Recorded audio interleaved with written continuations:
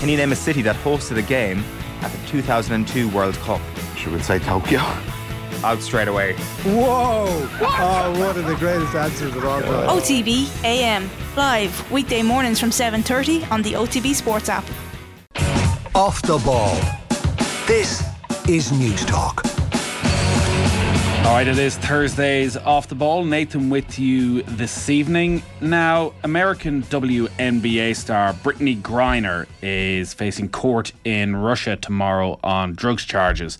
She was arrested on February 17th before the invasion of Ukraine. She was passing through an airport in Moscow when the Russian authorities found vape cartridges in her luggage, and they say contained traces of hashish oil.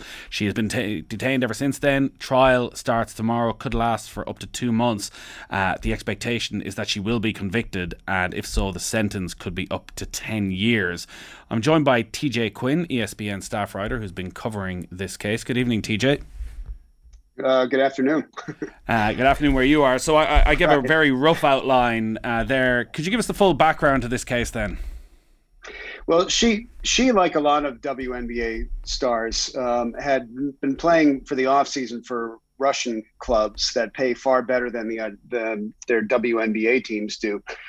She was taken into custody as she came into the country, but no one in the U.S. was made aware, no one outside of Russia anyway. For about 3 weeks, they tried to keep it a little quiet to see if they couldn't resolve it somehow without turning it into a major international event. But in May, the U.S. State Department officially declared her as being wrongfully detained. Her detention, the pretrial detention period, has been extended a number of times. So now she's finally going to court tomorrow. The trial is going to start. Everyone that I've spoken to, Russian legal experts, U.S. officials, people around her, they believe this to be a show trial. They expect that she will be convicted. She'll be sentenced possibly to the maximum of 10 years. But they don't take what's going on inside the courtroom all that seriously. To them, it's simply theater. It's a negotiation tactic because everyone believes this is going to be resolved by a trade, that Russia will trade her for someone who's in U.S. custody. They have named a man named Victor Bout, who is right now in prison in the U.S. for financing terrorism. There's also another American man over there, Paul Whelan, who's been there for 3 years. And from what I understand, they're trying to get both of them home together. But after 134 days, this will be her first day actually hearing the full charges, whatever evidence is presented against her. Was Brittney Griner just the wrong American in the wrong place at the wrong time, or was she targeted? It's hard to say, and people around her have not said. The U.S. State Department hasn't said. They never said that exactly why they considered her wrongfully detained. There's a law in the U.S. that specifically governs, when that happens. It's possible she actually tried to bring something in. Who knows? She's a powerful cultural symbol. She's a 6'9" Black lesbian in a country that has not been terribly tolerant of members of the LGBTQ community. The State Department was very concerned about how she'd be treated. And they recognize that it's possible she was targeted. But at the end of the day, it really doesn't matter what the evidence is, whether she did it or not, whether they can prove that she tried to bring hashish into the country or not. If a Russian court says she did, for all purposes, she did. And again, it's negotiation more than it's really a legal proceeding. Brittney Griner wouldn't be a well-known name in this part of the world. You describe her there as a powerful cultural symbol. In terms of her fame within America, how big a story has this been?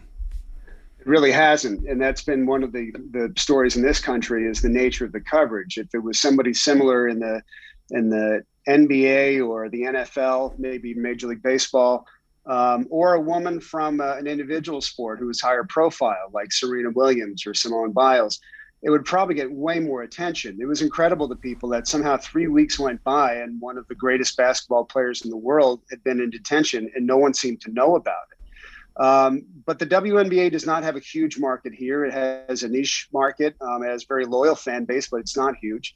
And there's been a whole discussion about inequities in the way we cover and talk about women's sports in this country. So that's been a real sore spot for her supporters, is that why hasn't there been more attention? If this was LeBron James or the quarterback Tom Brady, it would be a very different situation. Has she been able to speak publicly at all? She has not, and she has not spoken to any members of her family. The only contact she's had is through her attorneys in Moscow. She does have her own private attorneys. From what I understand, you do not want a public defender when you're incarcerated in Russia. They've delivered messages to her from her friends, family, teammates. They've been passing notes back and forth, letters, but knowing that they're all very heavily monitored. So they're limited in what they can say. But all people have seen from her here is a couple of quick shots of her from Russian media going in and out of court, what we referred to as a perp walk. And that's it. No one's heard her voice. You say there that whether or not she did in fact bring hashish oil in her luggage into Moscow is almost irrelevant because of the show trial nature. How did those first few weeks then pan out when initially, who did know that she was missing in those first 3 weeks?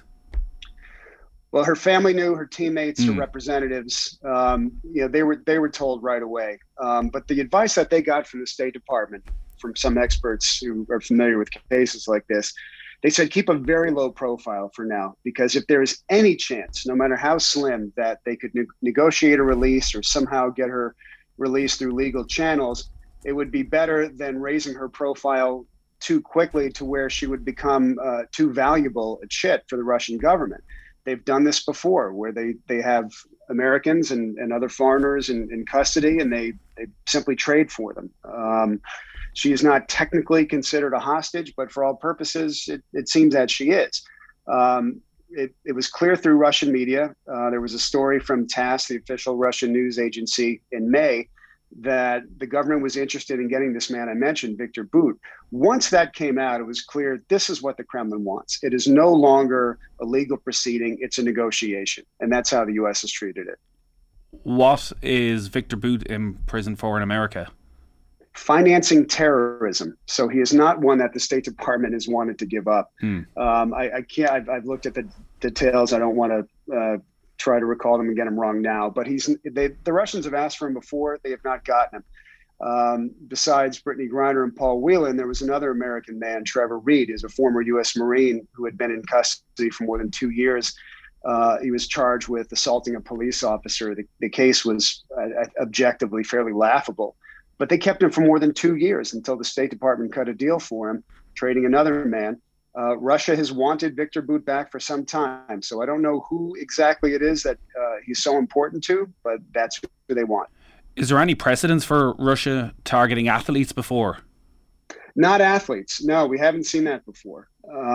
And, is it possible that she was wrong place, wrong time, and then they realized, oh, this is actually somebody famous? I don't know. I mean, she stands out in any crowd she's ever been in. She's 6'9".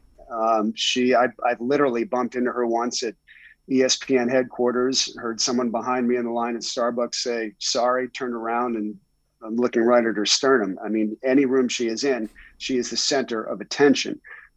She's not famous in Russia, but she has played there for years. It's quite possible that someone recognized her.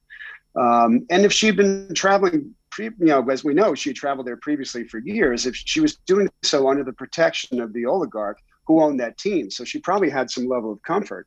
But in the lead up to the war, again, this was before the invasion began, things were awfully tense. This was exactly a week before the Russian invasion of Ukraine. Right. So the obvious link is there. Is there any greater connection, do you think? Is this directly related to the Russian invasion of Ukraine? I've heard people speculate. I haven't heard anything credible to suggest it. They've really, it's been tough to get information about, exactly what Russia has on her, what her U.S. representatives have been told about her case. It's very hard to get information. The U.S. consulate over there has had a hard time getting access to her. Brittany's family and representatives aren't that concerned because their own lawyers have eyes on her, and they say, she's doing fine considering circumstances. But it's been very tough to get any information. And whatever comes out in court, it's going to be tough to trust that as well. Russia has a history of manufacturing evidence or sort of sprucing it up, whatever term you want to use. And that's why the people I've spoken to aren't too concerned with, doesn't matter what they bring. The judge will accept it. He will almost certainly convict. And then it's just, another step in the negotiation. And on that history, how common is false imprisonment by Russia as a negotiation tactic? It's well known for people inside the country, domestically and internationally. That's how Putin has dealt with political rivals.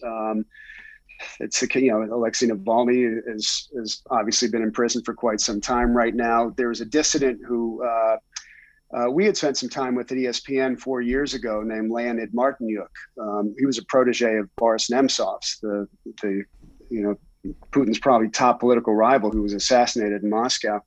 When he was traveling on a train one time, he was pulled off by FSB agents. And he and his wife told us that when she called his lawyer, the lawyer was screaming, "Don't let his bags out of your sight." Because they knew that the standard play, whether you're a political rival or just somebody that they want to convict, they'll plant drugs. It's well established. The experts I spoke to in the U.S., including a former U.S. resident legal advisor to the U.S. Embassy in Moscow, they say that Russia really doesn't even pretend anymore. They go through the pretense of these legal proceedings, but everybody knows what's going on with the criminal system. It seems incredibly strange, TJ, that this isn't the lead story on national news every night. A superstar of the women's game, albeit not one of the biggest sports in America right now, but still that American is being held like this on Russian soil. What's your sense of the reasoning behind that? Well, we've got a lot going on over here. I think that's part of it. It's tough to keep anything in the news cycle. Look at this right now. What's going on with the investigation into the January 6th riots at the Capitol. The American news cycle, like many around the world, moves very quickly. And with Brittany Griner, just start with that as a general media climate.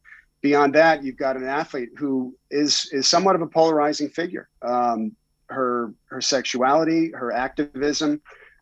She was one of the athletes who was critical of having the national anthem played before games. We are a deeply politically polarized country right now, and she is not someone who was a household name to begin with. So start with the fact that you had a small audience for women's professional basketball, relatively smaller, and then you've got a figure within it who can be polarizing in a polarized country. And then the fact that there's just very little news. Once the news got out that she was in there, there's the occasional blip in the news cycle. Like when we found out in May that she'd been reclassified as wrongfully detained, there was a little burst of news coverage then. Judging by the number of calls I've gotten in the last 12 hours, there's going to be another burst now for the beginning of the trial. But then if there's nothing new, you expect it just kind of settle quietly. It just has not commanded attention for very long. The negotiation process then between the USA and Russia, has that been changed by the invasion of Ukraine? They didn't know what to expect from it. And when all of a sudden in May, there was news that Trevor Reed, the former Marine, was coming home, it was a huge sigh of relief for Brittany Griner supporters and for Paul Whelan's family. It meant that there was a channel open. They weren't sure. And part of the problem when you're negotiating with Russia in a case like this, you don't always know right away who you're negotiating with. Is it somebody in the ministry? Is it somebody in the Kremlin? How high is it? Does Putin have a personal interest in it? Is there a particular oligarch? The negotiations have been led for the most part by Bill Richardson, the former U.S. ambassador to the United Nations, very well known in this country. He was a cabinet member. He was a congressman. He was a governor. He has worked for years as a private citizen negotiating to get Americans home. Once he took on the case in May, that was a great sign as well. So he's able to do things privately as an individual that the government might be restricted from doing, speaking to certain people who are banned by the State Department, speaking to third parties. So he was deeply involved in Trevor Reed's release. The news that he was involved here was a good sign for Brittany Griner. They'll coordinate with the State Department, but he is acting more or less independently. At the end, it's going to be up to the White House to sign off on any deal. But from what I understand, Bill Richardson and his team have been, deeply involved from the beginning, or at least, ever since they engaged, they've been very active. And is the hope that the two Americans will come home together? Well, I'm sure their families certainly hope that, but there's also a political reality to it. Again, with the political climate in this country, Brittany Griner, young black lesbian, Paul Whelan, older white male. If you get one and not the other, then there's going to be serious political repercussions for the Biden administration. And Paul Whelan's family, they've been very quiet, but you'd have to think when he's been there more than 3 years, they would be pretty upset if she got to come home first. He's there on espionage charges. The U.S. also declares him as being wrongfully held. He went through a trial. He was convicted. So it's just more a political reality that you would have to get both of them. You talk about her there as a very polarizing figure in some ways. Like, just again, a reminder as to how big a star she is. Like, 2-time Olympic gold medalist, 7-time All-Star. Like, we are talking about one of, if not the biggest figure in the women's game.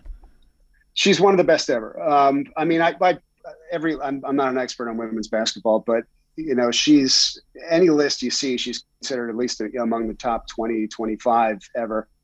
But she stood out more for her physicality, the fact that she's so tall, she can dunk, which not a lot of women are able to do. Ever since she was a star in college at Baylor University, she commanded national attention. She's on the court, your eyes are on her. She absolutely dominates defensively. Very physical player, very skilled player.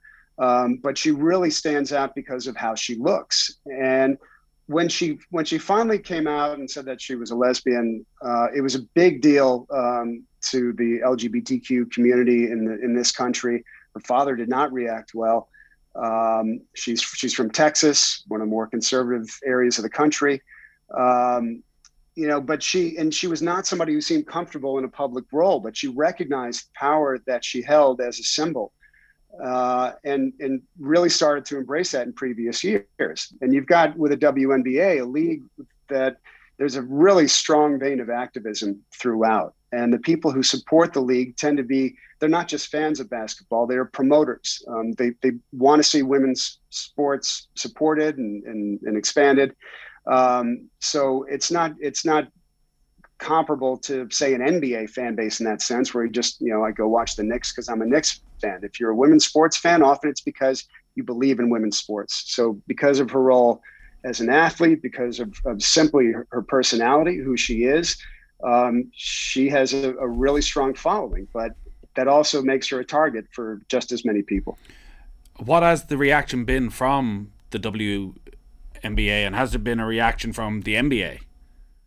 It was slow to start because they were taking their directions from Brittany Griner supporters who are her agents, basically, and they were taking theirs from the State Department. And that was, keep your head down. We don't want too much attention just yet. Once she was reclassified as wrongfully detained, then the restraints were off. You saw the league when the commissioner, Kathy Engelbert, opened the ceremony for the draft a couple months ago. First thing she did was talk about Brittany Griner.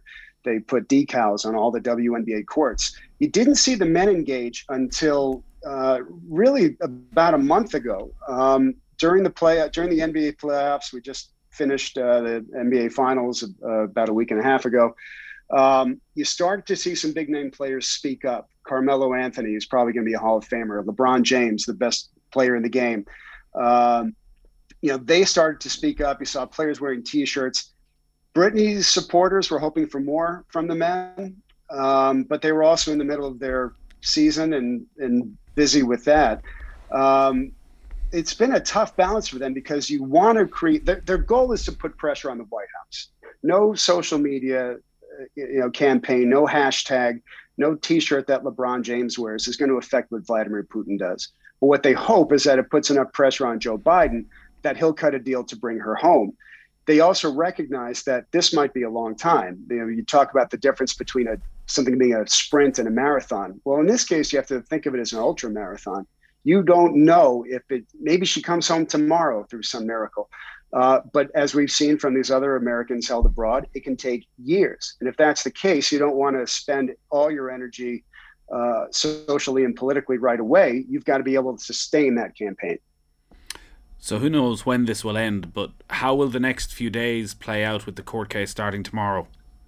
From what I hear, it is stunningly dull. It is, as one Russian legal expert said to me, there is no Perry Mason moment. There are no courtroom histrionics. It's not what people in Ireland or the US or the UK understand about the judicial system.